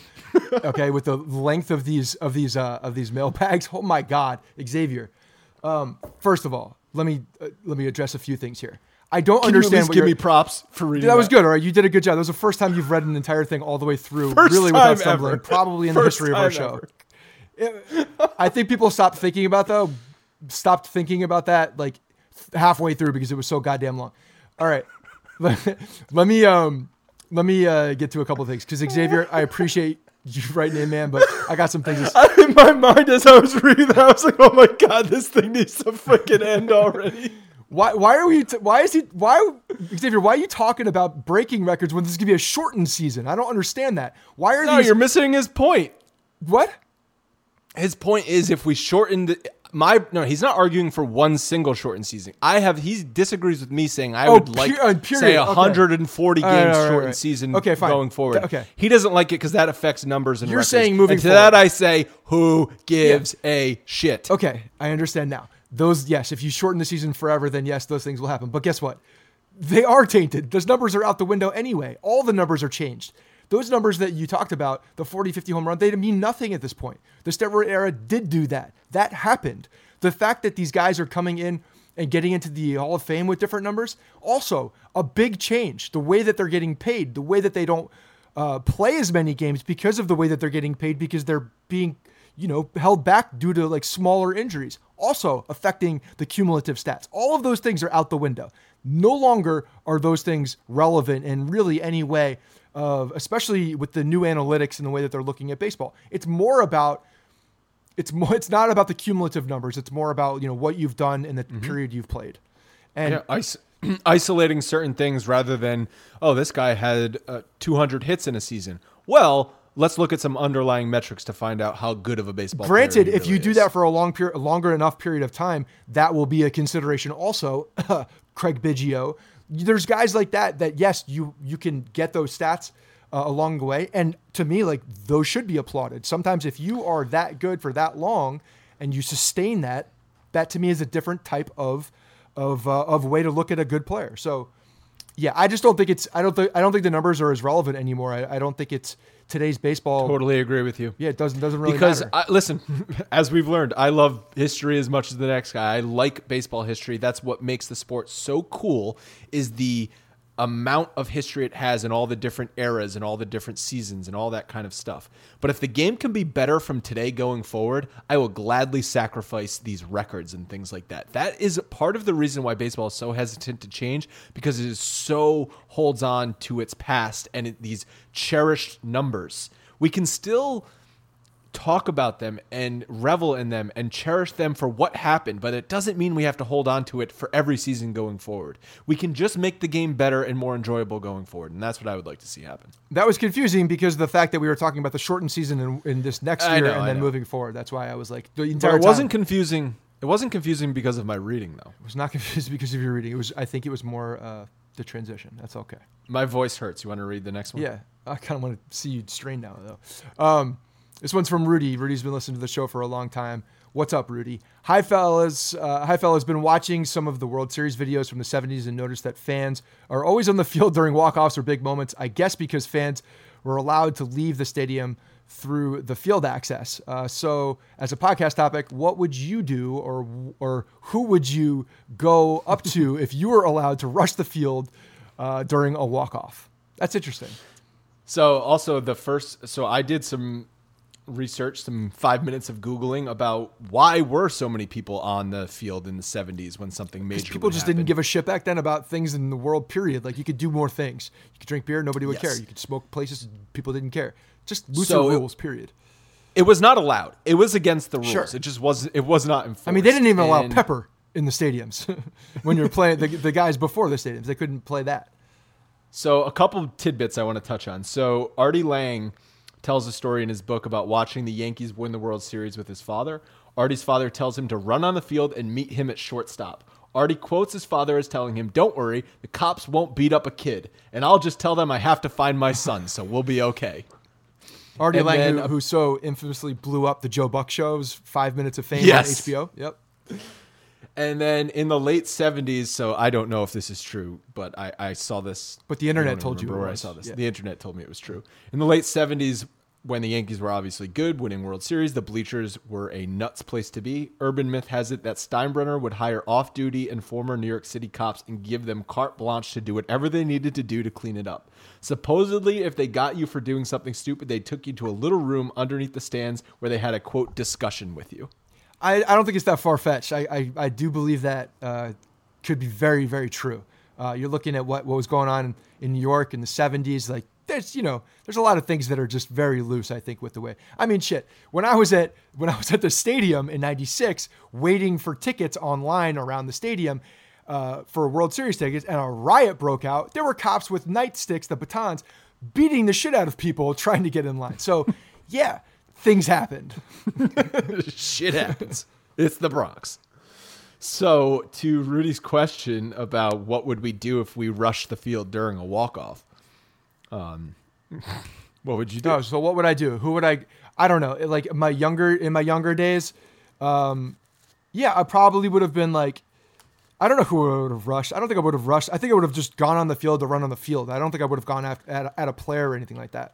Like to like give him a high five. Scenario, what Rudy's asking is like thousands of people are rushing the field, and then that's just like a mob, and I don't want to be a part of that. Yeah, well, if I were younger, like if it was like an NCAA like thing like that, you mob the field and you're just like trying to get involved with it. I think that's it. You just try to go out and get involved. So then you're not getting close to a player at that point. Well, no, I think you are, because when that happens, they're all with the players on the court. Well, the famous Chris Chambliss home run. Yeah. To go to the World Series, and he's just truck sticking people as he's running. Or is that Reggie Jackson? Yeah, Chambliss came out to like bodyguard, I think is the way. But Chambliss hit the home run. The Reggie Jackson clip is the one you're thinking of. Yes. And I think someone did come out. It was after the Chambliss home run. Yeah, someone came out and was like running. I forget who it was running point for whoever it was. No, it's an interesting. It's a good topic. I like it. I think I would just want to be part of the mob. If there was a walk-off, that means people are like, going nuts at home plate. Like you just go out there to be with them. Yeah. Just to enjoy the moment. So if there's one player that is rounding the bases that I'm okay getting in front of, it's definitely not Aaron Judge, and it definitely is Ronald Reyes. Ronald Reyes is no longer on this team. And oh, really? Yeah, I just wanted you to know that. I know you don't like him and you dismiss him as a person and as a player, but he's no longer on this team. Do we know where he is? He was with the Twins Cubs. For a minute. Remember? Twins. I was very nervous. Oh, right. I got very nervous. And then the Twins promptly got swept again. Well, he wasn't on the roster. So had he been on the roster, could have been maybe they would have won a game. Not the series, but a game. Could have been a different, I don't know. I mean, who knows? A lot of things could have gone differently. Andrew Campbell, who consistently submits mailbags, his Twitter handle is @RealCampDrew. What is your guys' all-time favorite non-Yankees game you've ever seen? For me, it was Game 6 of the 2011 World Series, and he says, #David Freese. So I thought 3 games, honest to God, came to mind immediately when I read this question. Just period games? He's a World Series game. Non-Yankees game, period? Okay. Non-Yankees games, but I'm not going to remember some regular season games. So it's all going to be meaningful games. Yep. Cubs-Indians World Series Game 7. Okay, yep. Immediately comes to my mind. Do you remember the Padres-Rockies 2007 NL Wild Card tiebreaker game? Nope. It was like a 13-inning back-and-forth game. The Rockies won 9-8, and Matt Holliday did a belly flop to score the winning run.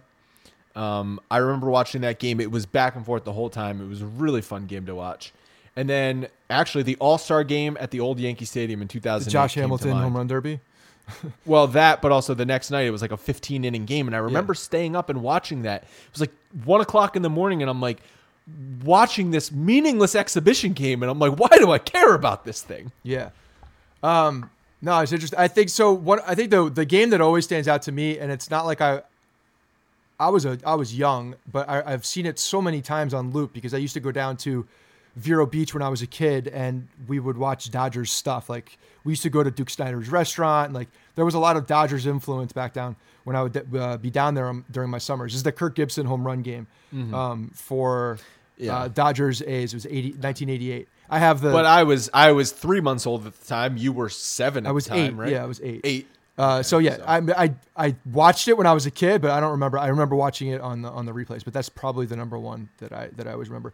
We're thinking back from like some of these other games. Honestly, when I drank a lot in college, and like probably for like 5 to 6 years after college. Breaking news. Yeah, probably a little bit more than most people. I'd say it was a lot, and my memory gets very fuzzy back then, very fuzzy.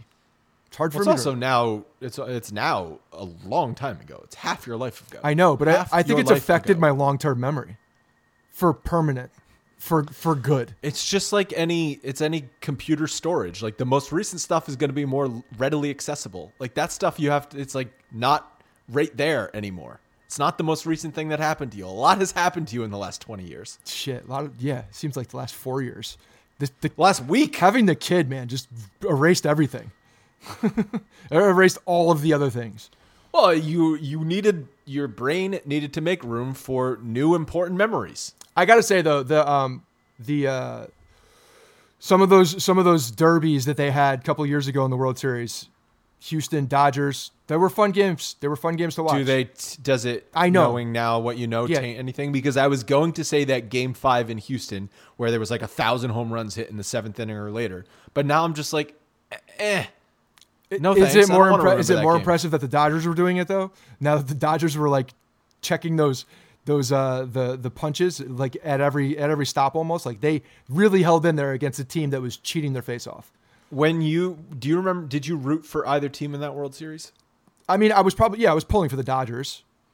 I didn't like the Astros. I hated the Astros. Like they annoyed the shit out of me. Even though the Yankees lost that ALCS to the Astros, I was not super upset the Astros won because I thought they were a very young, talented team and they had exciting players. And also the city of Houston was going through the hurricane issues at the time. So I was like, this is a flooding. good story. Yeah. I mean, again, like I've always... But now knowing what we know now, it sucks. Yeah. No, I've always leaned like skewed Dodgers for National League. So yeah, I was... You have, yeah. So I was I have definitely no rooting for allegiance Dodgers. to the Dodgers, but... Yeah, the allegiance is very, very small. It's like just nostalgia really from Vero Beach at this point, but it has nothing to do with the current team by any means. But yeah, I mean, it's more impressive. Like I have more respect for the World Series Nationals this year than I do for a lot of teams actually, because just listening to that post game, and they won all 4 games in Houston. yeah. So like just watching that cumulative, like I thought this was a really good World Series, and I thought the Nationals were a lot of fun to watch in the postseason period this year. But watching Strasburg do what he did against that team, and then hearing him talk about it, to me just cemented how good they were and how much they had to combat to beat this Astros team, because they knew this stuff was happening. They knew something was happening, and they were smart enough to work all the way around it. And it was not easy to do. They had to get very complex with what they were doing between catcher and pitcher. So I have a lot of respect for what the Nationals did. So another thing that comes to mind on this question, and I don't really recall the whole game, but I remember the moment because it's one of the most unique postseason moments ever, is Robin Ventura's walk-off grand slam single. Yeah. Yeah. It was highlights. a Braves-Mets game. I got highlights there, but you know.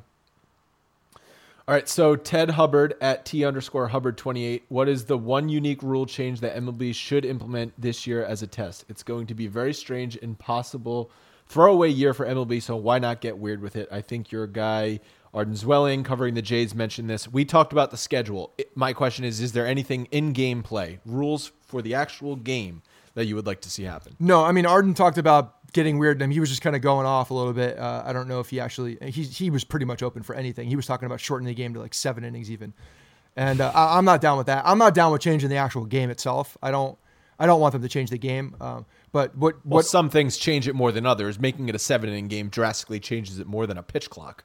But all that stuff to me, again, is not at the root of the problem, and it's just like some stupid Band-Aid that's not really a Band-Aid. Really, it's just a PR thing. And why did we do that now? It doesn't really matter. If you look at the average length of a baseball game in 162, and then you look at the average time of an NFL game, guess what? Guess what's longer most of the time? The NFL game. Guess what has more action? The baseball game. If you look at all of the combined actual play. It's one of those weird things that people just harp on. Yeah, but also one is once a week versus for sure. 6 or I 7 get it. times a week. Look, it doesn't matter. People are going to cry about that stuff. Don't change the game. Arden was talking about getting into some of the stuff they're doing in independent leagues. Why not bring that up right now? No, I'm not down with that stuff, because to me that, like having a runner start on second base in extra innings, or being able to what about swing and miss and then run. more? What about experimenting more with auto strike zones? Fine. That's not that to me that doesn't. That's really change coming the game. anyway. That doesn't change the game. That's just calling a better strike zone.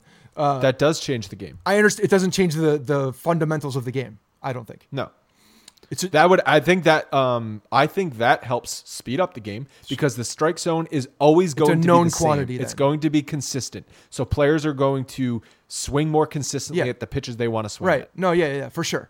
I got no problem with that one. But changing the game itself, no, I don't want that. I don't want that, period. So I don't want it in a short season. I want it in a long season. I don't want any of that. I love the game. The game is great. Let's just stop crying about dumb things and, just appreciate it. So the last one, and we won't spend much time on this, but Taylor Jousey at Jousey Taylor on Twitter. With the Astros and Red Sox caught cheating, how many other teams do you think have also been cheating but simply weren't caught? No way the Yankees did, right? That topic would be interesting to me, but you may have already discussed it. We have discussed it at length. The reason I mentioned this question is because in my episode with Chad Jennings, I asked him, why is the Red Sox punishment still not out? Right. And he theorizes that it's because MLB has done some digging and they realize it is what the Red Sox were doing, which is inappropriately using the video replay room to then relay signals to runners on second base, is much more widespread than just the Red Sox and Astros, and that MLB is trying to figure out how to handle that. And that's his theory. And I would venture to guess that is not Chad Jennings making stuff up. Yeah, he's not really known for making things up. He's a smart guy that usually speaks when he has a clear direction, I think. Look, we've talked about this. I think that's probably accurate. I think that is probably the case. There are teams that were using the video in inappropriate ways. When we're talking about the Astros and the Red Sox, to me, they're in different buckets. They're in different trash cans. Right. They're not the same. They are different levels. Like there's a clear, egregious way that's premeditated, that is insanely arrogant, that the Astros did. And then there's what the Red Sox did. They're the Red Sox. Like, I have the ability to right now just thrash the team that I don't like, but I'm not going to do that because it's not objective. They weren't doing the same thing. It wasn't the same thing. I agree with you 100%. I do think that other teams are probably doing things similar to what the Red Sox were doing. And what Chad Jennings is saying makes a hell of a lot of sense, because Manfred already had said when he had that last press conference that they were going to announce it in a week and a half. Well, why haven't we heard it? There's a reason why he said it then and has not had anything, because they are trying to figure things out. I guarantee it. Because it's like a jury being hung, like being out for longer. Like they're trying to figure it out. If it was a clear decision, they would have come back with a decision on what they're saying. But people are talking. Right. Because if they punish the Red Sox for doing what they did, and then it comes out that the Twins were doing it, and the Mariners were doing it, and the Yankees were doing it, and the Rangers were doing it, and the Dodgers were doing it, then what? Yeah. Every team is suspended. Every team is penalized and stuff. So it's a slippery slope. Definitely check out that interview. We spend like 10, 15 minutes talking about the whole cheating scandal offseason and the fallout in the Red Sox, because it certainly hit their organization, even though they were not doing it to the same level as the Astros. Very interesting stuff. Let's end this episode with Out of Left Field.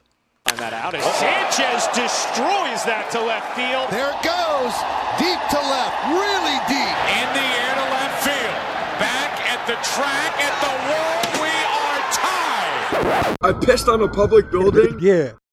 First of all, we want to hear your out of left field stories. So call up the voicemail line 646-480-0342. We've gotten a couple in already, but we want to gather a bunch of good ones together, and we're going to do probably a standalone episode with these out of left field stories, takes, questions. You guys can ask us a question about one of our out of left field stories, whatever it may be. We want to hear the good ones. Again, 646-480-0342. Scott, you have a doozy of a story. Before I do that too, a couple different things, a couple plugs for what we're doing internally as well. The spring training stuff, I want to, refunds are being issued right now. Like I started on Friday, going to continue probably tonight and into tomorrow. They will all be adjusted for the refunds on people who purchased tickets to spring training. Whether it hits your bank account tomorrow or the next day, I have no control of that. I do not know. It is happening. All of your money is being refunded. That I can promise you. Also, JJ is doing something from George's Box. He's doing a daily show kind of thing where he's calling Something Yankees. Basically, if you have a story and you want to talk about the Yankees, whether it's something on the field, whether it's something that happened to your family, any interesting story about the topic, about the Yankees, doesn't really matter what it is. That's kind of the whole point of this. We're all at home. We're all isolated. We're all doing our thing. Call up. and go back and forth with JJ for 10, 15 minutes. That's all it is. Short segment. Not call up. So he tweeted out from the George's Box account and from his account a form that you use to submit with your Twitter handle and the topic you want to talk about. And then you'll schedule a time. And then you talk to him. 10 minutes and you talk to him. And then those episodes will be released daily. I'm really looking for that. It's fun. I'm looking forward to those. Will be on the George's Boxes feed. Also, the guys running the MLB The Show, the 161 boys, go give them a follow. They put out some really good content. Those guys are pumping out a whole bunch of videos and a lot of stuff. They're a lot of fun. They give you a totally different view, obviously, than Andrew and I. Different view than Nick and JJ. So I think we're touching on a lot of different demographics, really, with all these different Yankee shows. They're a lot of fun, man. Can I confess something? Go ahead. I'm a little jealous of them being like right out of college during this quarantine. I know, because I've been trying to live through them a little bit too. I'm not gonna being lie. 22 years old and being on quarantine life sounds a lot more fun than being 31 years old or your undisclosed age and being on quarantine. Yeah.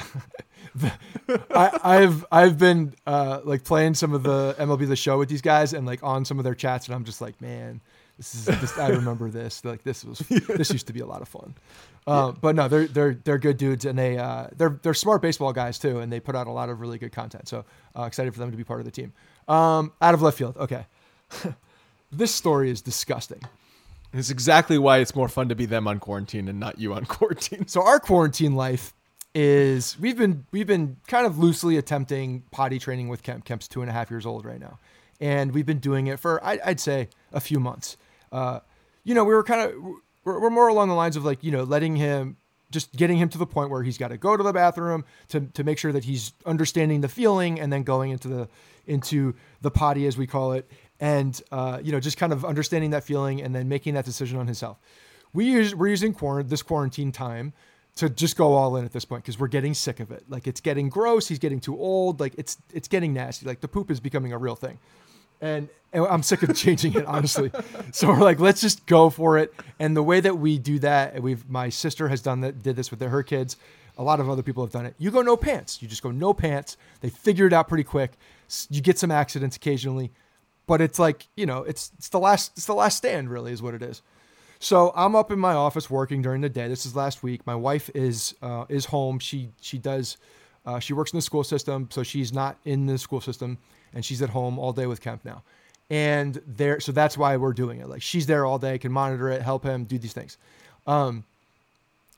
He gets the look on his face. Okay, eyes get a little bit wider. The redness starts coming into the face. You start seeing some things going on here. They're like, okay, Kemp, you got to go. And like, we know the signs now. And he's like, yep. And then he starts running, and then like, doesn't make it. Like, pinching it. Pitches one off. Turd drops to the floor. Continues to run. Like, my wife is like, all right, we're going to go, because if you finish, you do something on there. It's like trying to make it a positive experience and all these things. He goes, finishes the job on the potty. Yay, high fives, almost, buddy. We did it. We were close. You recognized it. Didn't get there yet. Happened a little faster. Shit happens, for lack of a better term. Okay, so good. They do that. They have a sticker board. My wife does like a sticker. If he tried, if he goes pee-pee, if he goes poo-poo, stickers. Loves it. It's a system that's working. And today... he's at pay-pay, po-po. Today, the kid hasn't had an accident in like 2 days. So progression is happening. It's all happening. The stickers are working. The stickers are working. So she goes back to clean up the poop, because that's what happens. Poop's on the floor. Poop's not on the floor. Poop is no longer on the floor. The poop. You didn't clean it up. The poop has gone missing. Bevan didn't clean it up. I am certainly not down there. I am up in my office still doing work, doing my thing. I get a text message. She goes, I don't know whether to laugh, cry, or throw up. Maddie came around and apparently took care of the poop. Maddie took care of the turd. She didn't want Kemp to feel bad about it, so she took care of it. Oh God! So Maddie came up and cleaned. It was the cleanup crew and ate the poop. Question, and for everyone listening at home, gonna get a little graphic right now. How solid was this poop? So, my wife's family has definitely they've been known to exaggerate. So this is for debate. I'm not sure if I believe her. She says it was not small.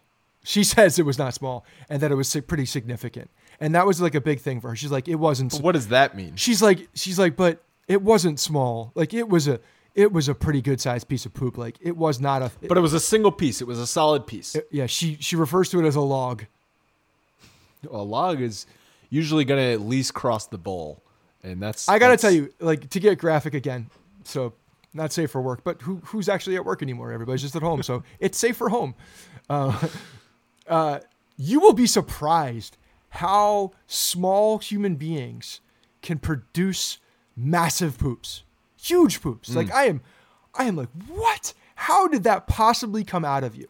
And as they get a little older, I remember my little brother, who's younger, like much younger than me. There were some things that happened there. Like when they get a little bit older, they hold some kids can hold it for longer. And like sometimes they don't want to go. Like they'll get in weird things. And like they get in like, 4 or 5 years old and they'll hold it longer. But guess what? It's still accumulating. Things are still going on. And if you've ever seen cheese come out of a spray can, like expansion. Okay. And sometimes those things can get freaking huge. So yeah. So it's But that wasn't a situation with Kemp. Kemp wasn't holding it. He just No, but he's been holding it a little bit. He's trying to, but it's still like bigger than you think. Yeah. It's bigger than you think. So yeah, I think Maddie. How did you brush Maddie's teeth? Did you give her a minty treat? I gave her a few of those dental chew things that they say. Yeah, so I gave her a few of those outside. Give her a lot of water. Pretty much quarantined her to drink the water. Then gave her another bowl of food, mixed in some like good stuff in there so she would eat it. Really get that thing out of yeah. So the question is like when she's pooping, is that too far? That Kemp's poop is coming out. Whose poop is that? What happens to poop? So if what happens to poop? If you break it down and you like think about what actually poop is, it's food that you've eaten. So dogs, human poop, like that's just your food coming out. Yeah. Dogs do it, man. That's what happens. Like my sister's dog eats her own poop, or did for a while. Like that's disgusting. Are you a guy who lets the dog lick your face? No, she doesn't lick the face. She doesn't. I don't like when dogs lick my face. No. Yeah. But I do get close to my dog. I have no problem still. Yeah. Like she eats gross things. Just block it out. By the way, she's eaten squirrels. She's been what? She's gotten a dead squirrel in the past. Like she's like been there. Like they've eaten dogs. And ate the squirrel. Shouldn't eat the squirrel. Taking a chunk out of the but like in the. Was it the squirrel? No, it was not the squirrel. This was before the squirrel. So maybe that's part of the revenge thing. But I've seen dogs get birds. I've seen dogs get other things. Like dogs eat gross shit all the time. Yeah. Like this is just more of like where it came from and damn well that it happened. So there's a visual here that's bad. My friend's just got a dog. Makes me want to throw up actually thinking about it. So my friend's got a dog like 6 months ago. At this point, maybe within that. Anyway, the dog just loves eating sticks. Not that that's really gross, but it's every 2 feet that there's a stick, picks up the stick, starts chewing on it, and it'll just eat so many sticks that it just starts throwing up. Yeah, I mean, so dogs got another limits. Every dog I've ever had eats the grass when the spring comes. I don't understand it. They eat it when their stomach hurts. So when they have an upset stomach, they go and eat grass. But then they eat grass and it makes their stomach. That's got to be like a natural instinct kind of thing. But right? they eat the grass and it makes their stomach upset. So when they go out there for the first time and they eat the grass, it starts an endless cycle of just a really annoyance because then they just throw up the grass and bile and like it's a very annoying thing that every dog I've ever known does. It's like, why does every dog ever do this? But they do it. But yeah, so dogs are they're not the smartest things in the world all the time. That's why I kind of like them. They're kind of like doo-ba-doo. Like dogs just kind of go around, They're not malicious like cats are. Cats are premeditating like to end your life. My dog is just gonna guess what? Gonna help clean up. That's all it is. Gonna help clean up. The cat would have like pushed the poop into an area that you weren't expecting it, so you'd step in it, or kept it somewhere where it would have smelled and hid it for a long time, or hid it underneath the couch, or picked up the poop and thrown it at us in some capacity. Yeah, the cat would have been very evil with it in some way, or brought it to my pillow. Yeah, the cat would have been an asshole. Put it on your pillow. Yeah, so now everybody has pink eye. Now we're worried about coronavirus. Now we have pink eye. Thanks to the cat. Yeah. You want to know the other benefit of having a dog during this epidemic? Yeah. Sometimes you don't have toilet paper. A lot of toilet paper shortage. You know what I'm saying? So if you have a dog that can, you had to go there. Take care of it. Are you stocked up on toilet paper? Do you have enough? We have a count now. We're at 17 rolls. There's a website that a coworker sent around where you can put in how many times you use the bathroom and how many rolls of toilet paper it has and how long you'll last. Yeah, but are you a guy that can adjust? That's my question, because I feel like I'm a guy that can adjust and be creative with the folding. So I don't know if I want to say this. I tweeted out something. It didn't get a lot of social action, but it's funny because if you look at the engagement, like a lot of people actually did read it. Nobody just wants to admit that they read it. But it's the bunching and the folding, and actually which is, like, first of all, I think you're a psychopath if you do one of the two, and I don't believe anything in that article because it goes down to the nerds and the analytics a little bit. What do you do? A fold. You fold. Yeah, I fold. Do. And I feel like that's more efficient too. You're going to use less toilet paper, and one would think, but the nerds in this article also break it down to not so much. Okay, well, I'm not. There's too many risk factors of bunching where things can slip through, and that's not what you want. I agree. I like to know what's between my fingers and what I'm wiping. Are you like a thick, fluffy toilet paper guy? Or are you I like the Scott 1000 count. It's pretty thin, but that's just what I like the feel of it. I'm also a dry, wet, dry guy. Oh God. We might have to cut this. Are you like a Cottonelle, like fluffy toilet paper? I'm not using sandpaper on my ass. It's not sandpaper. I just don't like the fluffy stuff. Okay. I don't feel like it cleans as well. You brought up the poop dog story, so you know what? This was a natural progression. I gotta say, you wrote that in there. I didn't. I was gonna talk about it anyway, but you tweeted about it. I was gonna talk about it anyway. So you're very regimented in things that you do. Like you're way more organized than I am. So I could see, like, methodically you have like way too many things that I don't really want to know about, honestly. And I don't think anybody wants to know about. I think we can all use if you've listened to the show long enough, people can imagine what probably the process is there. So yeah, I think a lot of people listening. At the end of the day, I want to be nice, the job taken care of, and I don't want my ass to hurt from the sandpaper. Bottom line. As we've been in quarantine, Leanne has picked up even more so on my OCD habits, even though we've lived together for, at this point, almost 3 years. They're going to really show, too. I'm a little worried. I'm kind of worried for you, honestly. I need like a Xanax or something to just calm me down. All right, we're going to end it there. I might have to cut all the last 10 minutes of this. Probably anything else you want to discuss? No, that's it, man. Just I hope everybody's staying sane and safe. And stay healthy, stay safe. Yeah. Keep listening to the show, rate and review it. We've got 2 more episodes definitely on the schedule coming out this week. Maybe I'll do another history show later this week or next week. So good stuff. Talk to you next time.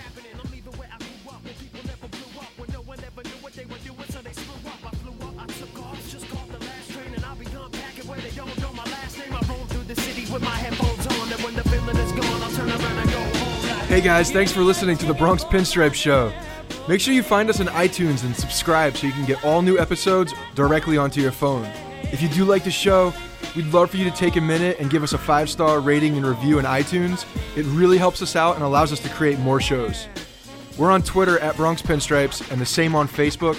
You can always find us there talking Yankee baseball. Thanks again, guys, for your support. Really appreciate it, and go Yankees.